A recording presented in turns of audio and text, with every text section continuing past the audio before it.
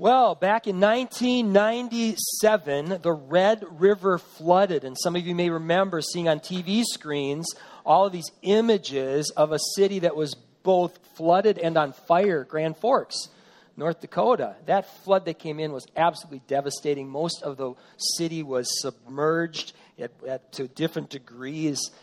And I was just up there in April. And today in Grand Forks, most of the people I talk to anyway, they still reference time by before the flood and after the flood. We're going to talk about a flood today. There are a number of ancient accounts, there's a whole bunch of them, of a massive flood that struck the world. And you look at these ancient accounts, they're actually spread all over the world. A whole lot of them are right in the Middle East. But all of these stories testify to a massive flood that happened thousands of years ago, and it's interesting to see how many similarities there are between those ancient stories.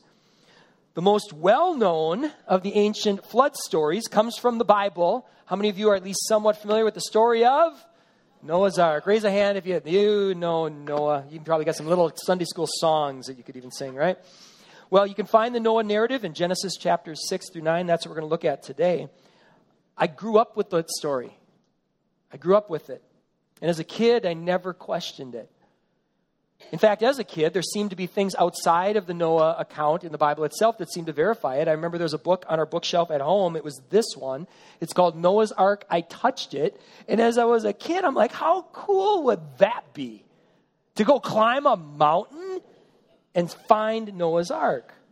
Well, as I got a little older, I found out that this book is not a credible source. And as I got older, I also began to say, man, there is stuff in the narrative itself, in the Bible, that does not seem to fit experience and what we can test and what we can verify. Let's take a look. If you have your Bibles, let's open up to Genesis chapter 7, verse 6. Here's one of these examples that I looked at, and I'm like, man, does it really say that? This is Genesis chapter 7, verse 6. Oh, I want to let you know, too, if you're here and you don't have a Bible, we'd love for you to go home with one free today. Because we think it's important to not just hear about these accounts and these stories, but to actually read them yourselves. And so we have a stack that we keep there each and every week at the table in the back. We'd encourage you to take one home. All right, here we go. It says this. Noah was how old? 600 years old. Anyone ever met anyone that's 600? I mean, when I was a teenager, if you were 40, you seemed like you were 600 years old. And then when the floodwaters came on the earth, when Noah died, the text itself says he was how old? Does anybody know? 950. 950 years old. So right away, it's problematic for someone who's saying, did this really happen? It only gets harder to swallow from there. Let's turn to Genesis chapter 7, verses 17 now through 20, where I'm reading right from the Bible here. The flood continued for 40 days on the earth. The waters increased and bore up the ark, and it rose high above the earth. The waters prevailed and increased greatly on the earth, and the ark floated on the face of the waters. And the waters prevailed so mightily on the earth that all the high mountains under the whole heaven were covered. The waters prevailed above the mountains, covering them 15 cubits deep. A cubit is about 18 inches. As a teenager, I'm looking at this, I'm trying to just say, did these things happen? And I'm thinking, I don't know a whole lot about climbing mountains, but I've heard that phrase death zone attributed to, you start getting above, what is it, like 16,000, something like that. You start getting in this death zone. How do you even survive in the atmosphere? And if you do the math on this much water, and people have tried to do the math on this much water, that takes a lot of water to completely cover the earth. And if that much water covered the earth 4,000 to 5,000 years ago, that should be pretty easy to verify, shouldn't it? There should be evidence all over the planet consistently that testifies to this event.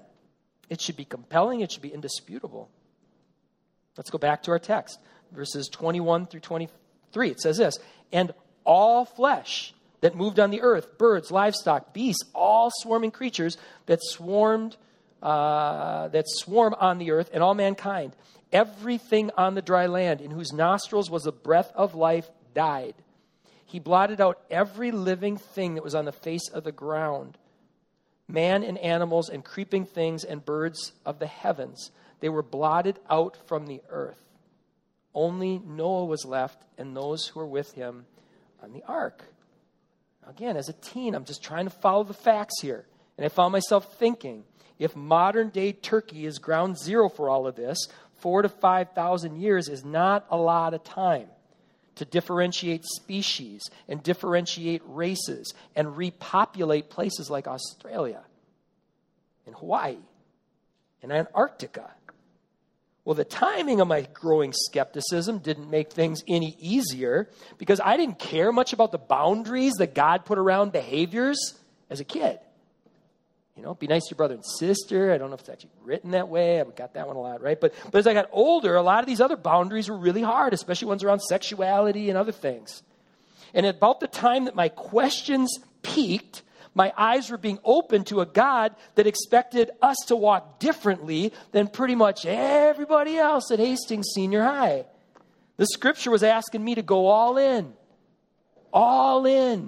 to take up my cross daily. And it got harder to say no to things that most of my friends were saying yes to when the book I was supposed to trust contained stories that felt intellectually embarrassing at the time. Well, if the internet had been a thing in 1986, I could have found a host of sites that would have offered to try to help. And many of those sites draw our attention back to Genesis chapter 7, verses 11 through 12. If you go back there, this is where a lot of them will point you to in the 600th year of Noah's life, in the second month, on the 17th day of the month. On that day, all the fountains of the great deep burst forth, and the windows of the heavens were opened. And rain fell upon the earth 40 days and 40 nights. There are a number of sites that will point you to this, and they'll say, you know, if you use the language from Genesis 1, there was a water canopy, a vapor canopy, and that probably explained why things could live longer, and that if there was really a cataclysmic event where there was waters coming from the heaven and springs from the earth bursting forth, that would explain the mountains, and it would explain the chasms in the earth, and it would explain a number of things. Okay. And those theories are also sharply disputed, too. And if they are so clear, why are they sharply disputed? I'm not trying to answer that. I just am saying I was wrestling with these questions. And one summer night in 1986, at Ysleta Mission, El Paso, Texas, came this close to walking away. Because how can I put my trust? How can I stake my entire life on this, right? All right, well, we'll circle back to that story in a few minutes. But first, I want to encourage you to take out your green note pages and write this down, because this is so important. Making peace with mystery is an important life skill. Can I get an amen to that? I'm just talking in general. I'm not talking about the things you find in the Bible exclusively. I'm talking about in life. You got to make peace with mystery. You got to make peace with it, because we have it all the time. One of my mentors who knows me really, really well and how I want to know. Don't tell me to accept something in faith. I want to know. One of my mentors said, Chris, he taught me a lot of time ago. He said, the moment of 100% certainty almost never arrives on anything. On anything. One of life's most important skills you got to learn when you have enough information to make a wise decision. Every decision we make is faith-based. Can I get an amen? It is. Every decision we make is faith-based. It's not a matter of if you have faith, it's what you're placing your faith in. In a couple of weeks, you saw the teams up here, the Mission Mexico teams. We're going to hop on planes for El Paso. Does that take faith? Yes. You're staking your life on this. It takes faith. And yet, we're staking our faith on something when none of us who are getting on the plane know everything about the physics of flight. Some more than others, but none of us know everything about the physics of flight. None of us getting on a plane know everything about that particular model of the plane and whether or not it's aligned with the laws of physics, which is important, right? And none of us know everything about the particular plane of that model that we're stepping on and whether or not every mission critical piece on that plane has been tested, how it's been tested, who it's been tested by, and whether or not that's going to get us from point A to point B without a crash landing. We have seat cushions. We're going to El Paso, Texas. There's no water. flyer, right? It doesn't matter if we have seat cushions. We need to know, is this going to get us there, right? All right. Also, none of us have checked to make sure that the airspace is clear, that all the terrorists have been properly screened out, and that the men and women wearing uniforms in the cockpit actually know how to fly the plane. We're doing all of that and more on what? On faith. On faith. To reduce the faith component of our decision, we'd have a lot of homework to do. And that's just about getting on the plane. Every decision all of us face all the time, it takes faith. It takes faith. If we want to eliminate faith from our lives, we're never going to get far, which is why the next section of our notes matters. There's a place to write this down, and we're doing the unprecedented step of giving you 2 talk points at once. Are you kidding me? I think you can handle it. Here we go. When should a modern mind make peace with mystery? Because we have to. When should we make peace with mystery? Let me offer 2 thoughts to that. Number 1, when the source is what? Credible. When the source is credible, and when the particulars aren't essential to the point. If there's a situation you come across where you've got a credible source and you don't need to know everything in the mystery to be able to get something from it, I can make peace with mystery in those situations. We do it every day. Well, the more I study this book, the more I trust it. The more I trust it.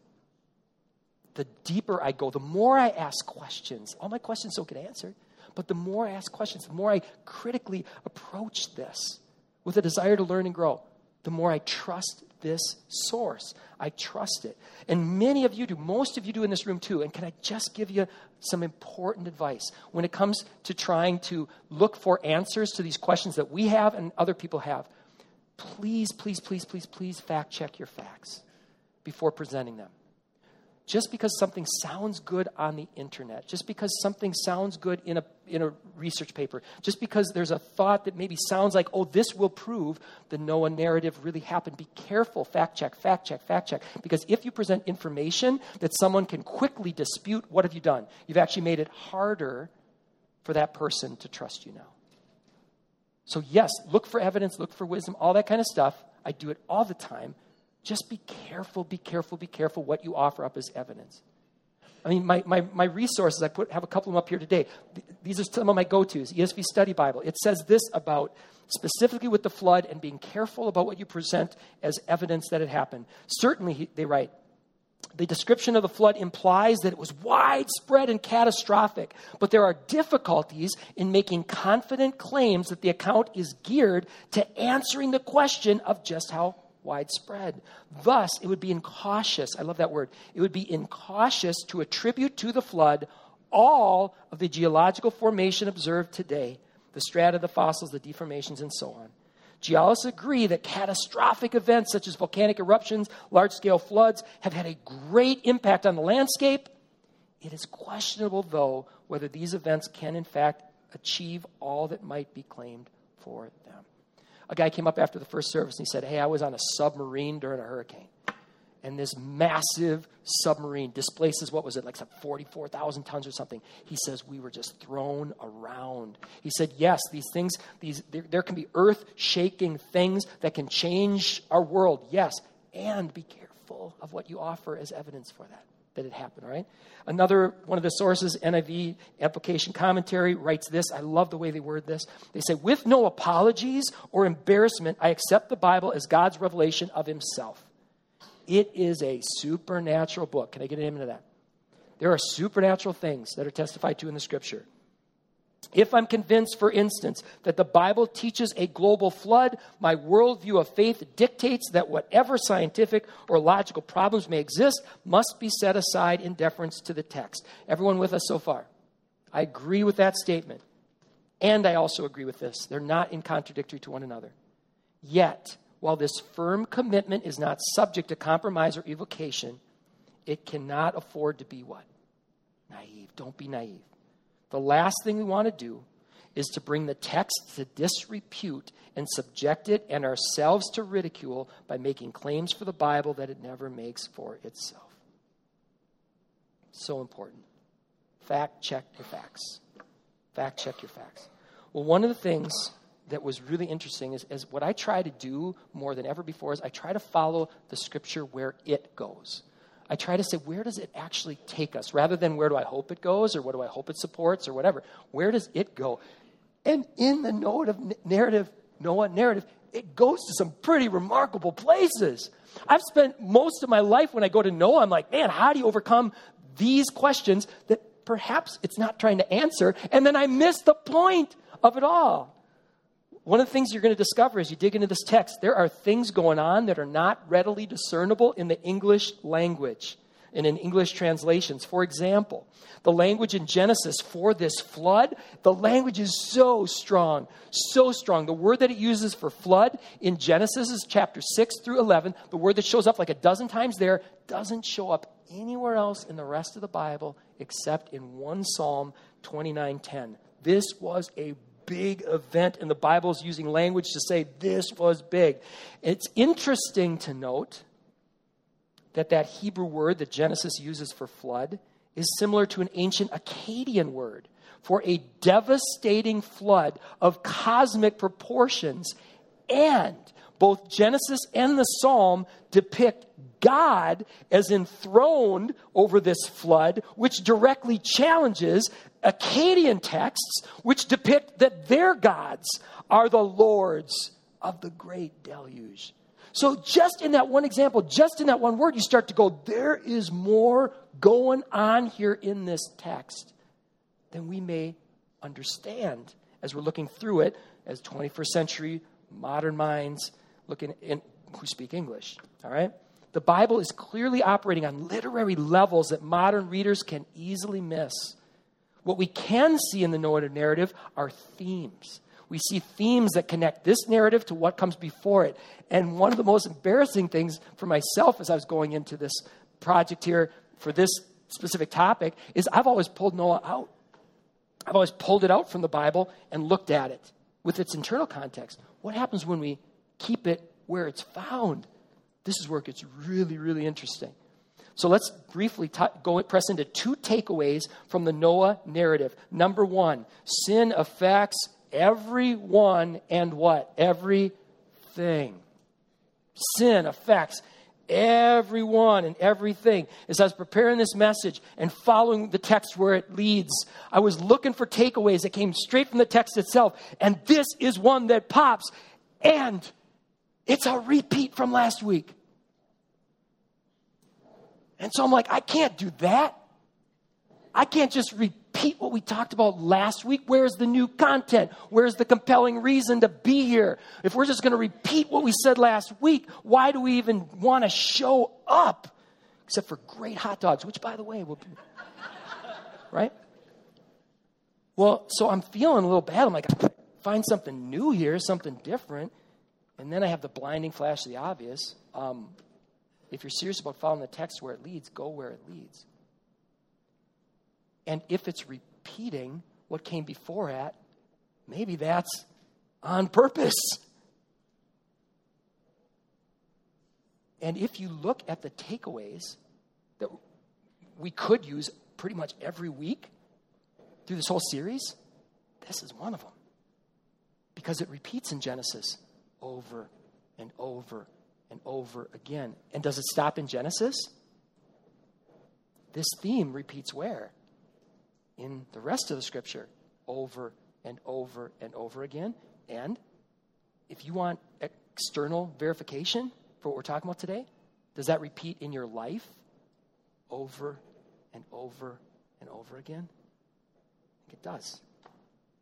In fact, both of today's takeaways repeat themselves over and over again, not just in Genesis, but all through the Bible. In a twist of tragic irony, when humanity, who were created in God's image, were presented with the temptation to be more like God by tasting a forbidden fruit, we became unlike God. Remember that from last week?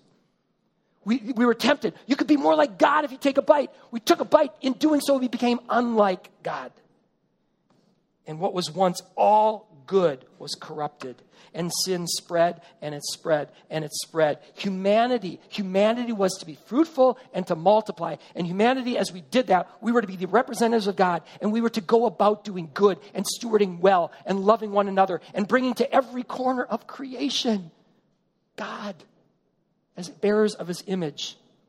That's what we were supposed to do. care for his creation, care for one another well. Instead, as people multiplied, wickedness spread. And look at the situation that was before God sent the flood. This is Genesis 6, 5, and 11. The Lord saw that the wickedness of man was great in the earth, and that every intention of the thoughts of his heart was only evil continually. How complete is that language? Every intention of the thoughts of his heart was only evil continually. The earth was corrupt in God's sight. The earth was filled with violence, for all flesh had corrupted their way on the earth. That word translated here as violence has a wide range of meaning. It can refer to individuals or groups. It can refer to physical or psychological harm. It can describe everything from social injustice to war. The world was filled with all of it, and we were bringing it everywhere we went. As was the case in the original garden, those who had sinned needed to be cast out. But where do you send them? Because everywhere you send them, what do they bring with? Well, the exception to this was a man named Noah. Here's how Noah is described in Genesis chapter 6, verses 8 through 9. But Noah found favor in the eyes of the Lord. Noah was a righteous man, blameless in his generation. Noah walked with God. The language here is so strong that this language is really only used for Noah and Moses in the Bible. There's some pieces, there was a guy Enoch, some of these, there's some pieces, but this language this strong, at least in some of my sources, they said, you only got Noah and Moses that are this righteous. Well, God initiated a covenant with Noah, and Noah's family entered the ark, and it says the Lord closed the door. And then God says something very interesting. He says in 7 days, the rains will come. 7 days. Is that, if you had been reading Genesis from the start, does that 7 days ring a bell at all? He says in 7 days, the rains will start. The rains will come. Here's where this gets really interesting. The name Noah means rest or relief. When creation was done after the 6 days, what did God do on the seventh day? He rested. Interesting. He rested. And get this, 7 days after God closes the door, creation is undone. It's undone. Just when I thought I knew this story, reading it in the context of what came before it with the help of great study tools, my eyes are opened. This account is about the undoing of creation and then the redoing of it again. The language, it's all over the place. In the beginning, God separated the waters in the expanse and the earth below. What happens in the flood narrative? They collide again, right?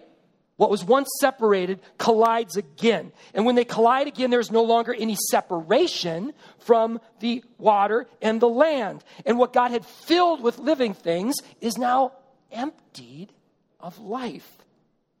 Order became disorder again. But then, when there's only water, the text says a wind blows. A wind blows. And not reading it in Hebrew, because I can't read Hebrew, I missed the fact that the word for wind there is the same word for wind that we translate as spirit in Genesis 1:2, where when there was disorder and all this water, who was hovering over the waters? The Spirit. Same word. So now there's no separation.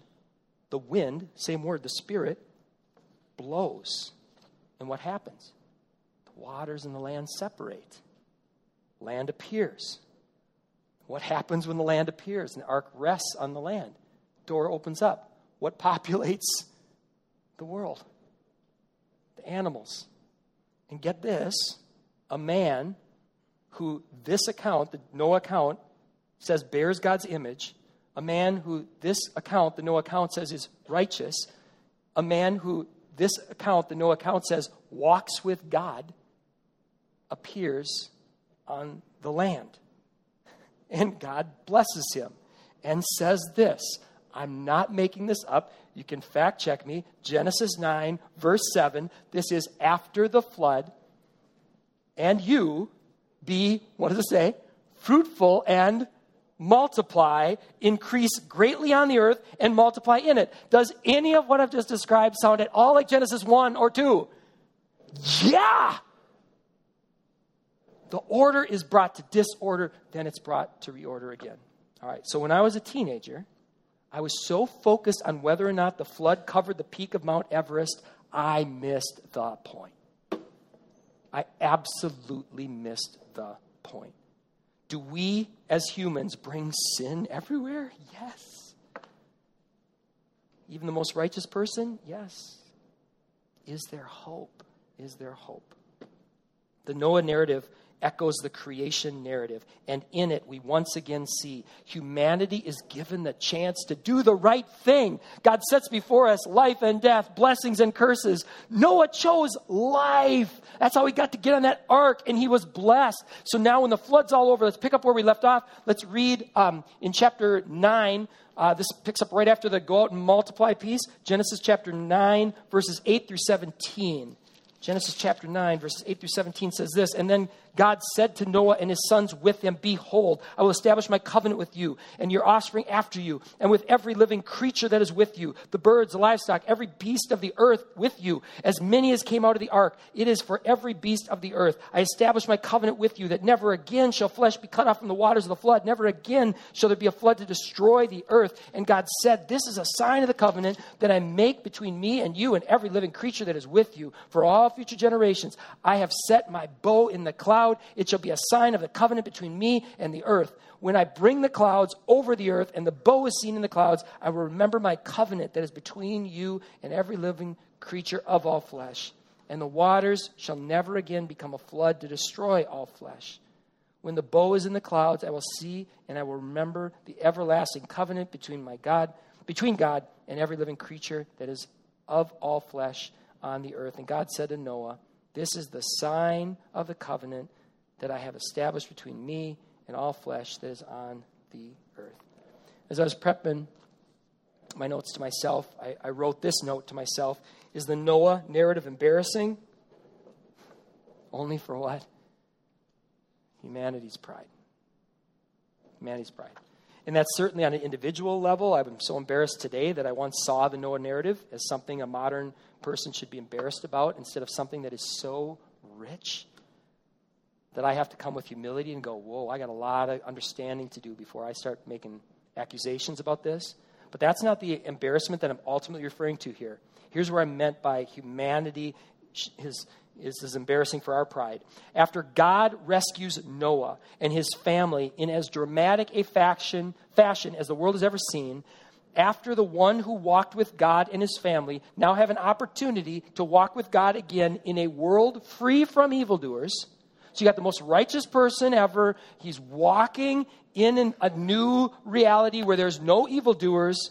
After God blesses Noah, he paints a promise in the sky in the very next section of Scripture. Noah creates a garden, plants a vineyard with fruit-bearing plants. And Noah drinks so much wine, he passes out naked.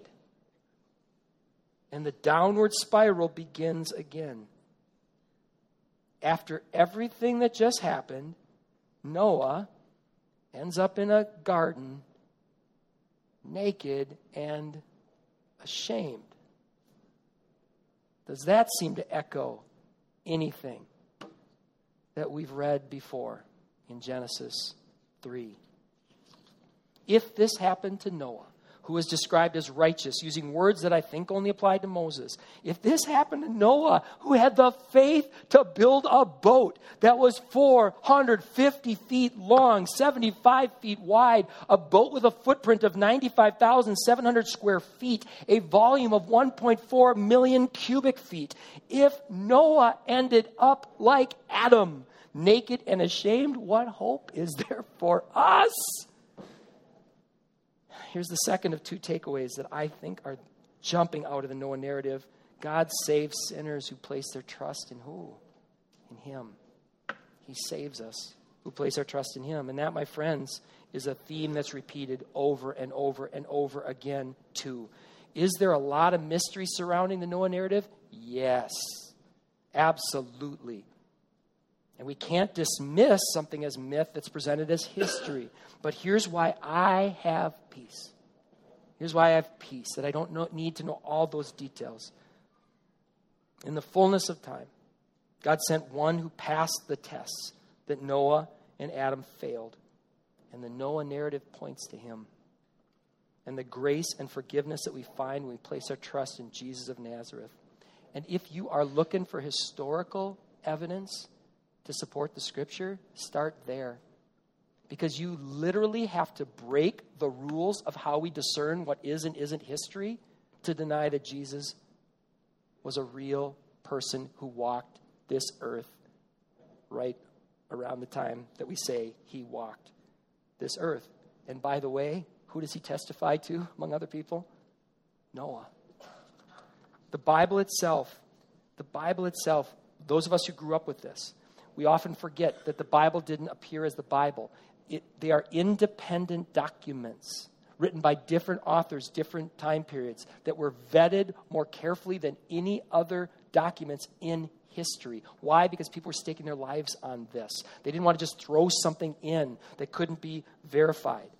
So in this, in what we call the New Testament, you've got testimonies from 3 of Jesus' original disciples, people who were there, Matthew, John, and Peter, as well as 2 of Jesus' brothers, James and Jude. If those 5 independent testimonies aren't enough, the Bible also contains a carefully constructed account from a first-century doctor named Luke and a man named Mark who knew both Peter and Paul. Speaking of Paul, his letters are contained in the scripture, and the fact that they are is especially remarkable. It's fascinating because Paul wasn't part originally of the Jesus movement. One of those other sources testifies to Paul's backstory. And his backstory was he was in opposition to the Jesus movement. The followers were fearful of him. Those of us who grew up seeing Paul's letters in the Bible all our lives, we forget how remarkable it is that they're even there. I came across this quote during my prep from a man named Luke Johnson. He writes this. He says, Paul's letters represent valuable and what? External verification of the antiquity of the traditions about Jesus. That's a lot of words. Here's what he's getting at. He's getting at, we forget this is external validation because this is a person that didn't believe this. And not only that, there's very few people who dispute the fact that Paul wrote these and dispute the fact that these were written not long after Jesus, as early as the 50s BC, even before the Gospels. These letters can be dated. And here's some of the external verification we find in Paul about Jesus. That he was a descendant of David. That he was tried, crucified for our sins, buried, rose again on the 3rd day, seen by many people. He calls Jesus the Son of God and the image of God. If this isn't enough because you say, I'm going to refuse to believe anything that's you're calling the Bible, let's keep going. There are at least 10 non-Christian writers who mention Jesus within 150 years of his life. Let me put that in perspective, why that number is a big deal. That 10. There's not a lot of ancient historians. If you go back, it is remarkable how thin our historical records are for people that we just, like Alexander the Great, that we just say, well, of course he did what he did in those, a couple of years. Go back and try to find out how many ancient sources testified to Alexander the Great. What's it, 2? Something like that? Within 150 years of his life? If even that, right? So listen to this. Over that same 150 years, where 10 non-Christian writers mention Jesus, only nine non-Christian sources mention Tiberius Caesar, who was the emperor of Rome at that time. Here's the punchline.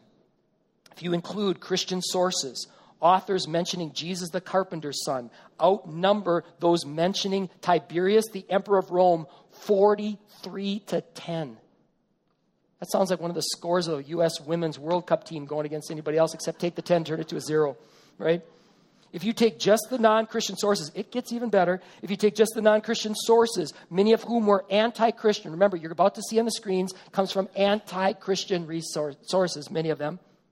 Here's what they say about Jesus of Nazareth.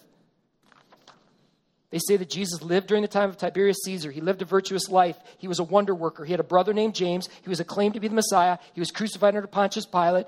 He was crucified on the eve of Jewish Passover. Darkness and an earthquake occurred when he died. His disciples believe he rose from the dead. His disciples were willing to die for their belief. Christianity spread rapidly as far as Rome, and his disciples denied the Roman gods and worshiped Jesus as a god. We could do this all day. And you could hold me at arm's length all day and say, that's not enough, that's not enough, that's not enough. I don't understand everything about the Noah narrative. I don't. But Noah points to Jesus. And you start investigating Jesus, there's a lot there. There's a lot there. If you want your head to be at peace with some of these mysteries, start with Jesus. Research Jesus. But here's the thing. It goes deeper than that. Your head can have peace, but even more so your heart can.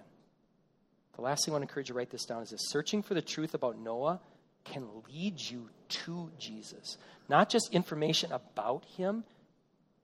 It can lead you to Jesus. And God met me that night in El Paso in 1986.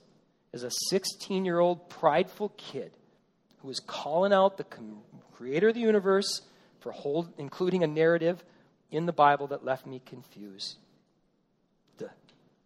Jesus provides credibility to a source that I trust more and more each day. And that source provides actionable content, even if I don't yet fully understand all the particulars. So as the worship band comes forward to close with this song about doing what we're going to pray, let's pray this. Would you please join me in praying? Father, thank you. Thank you that you didn't just create something that applies to one or two people, but you created this wondrous collection of scriptures that are filled with wonder and mystery that draw us deeper. That instead of running around with a textbook that we present, we're able to invite people to explore the living Word of God with us. And Father, we are beyond thankful. Words don't exist to express our appreciation that the Word became flesh and dwelt among us.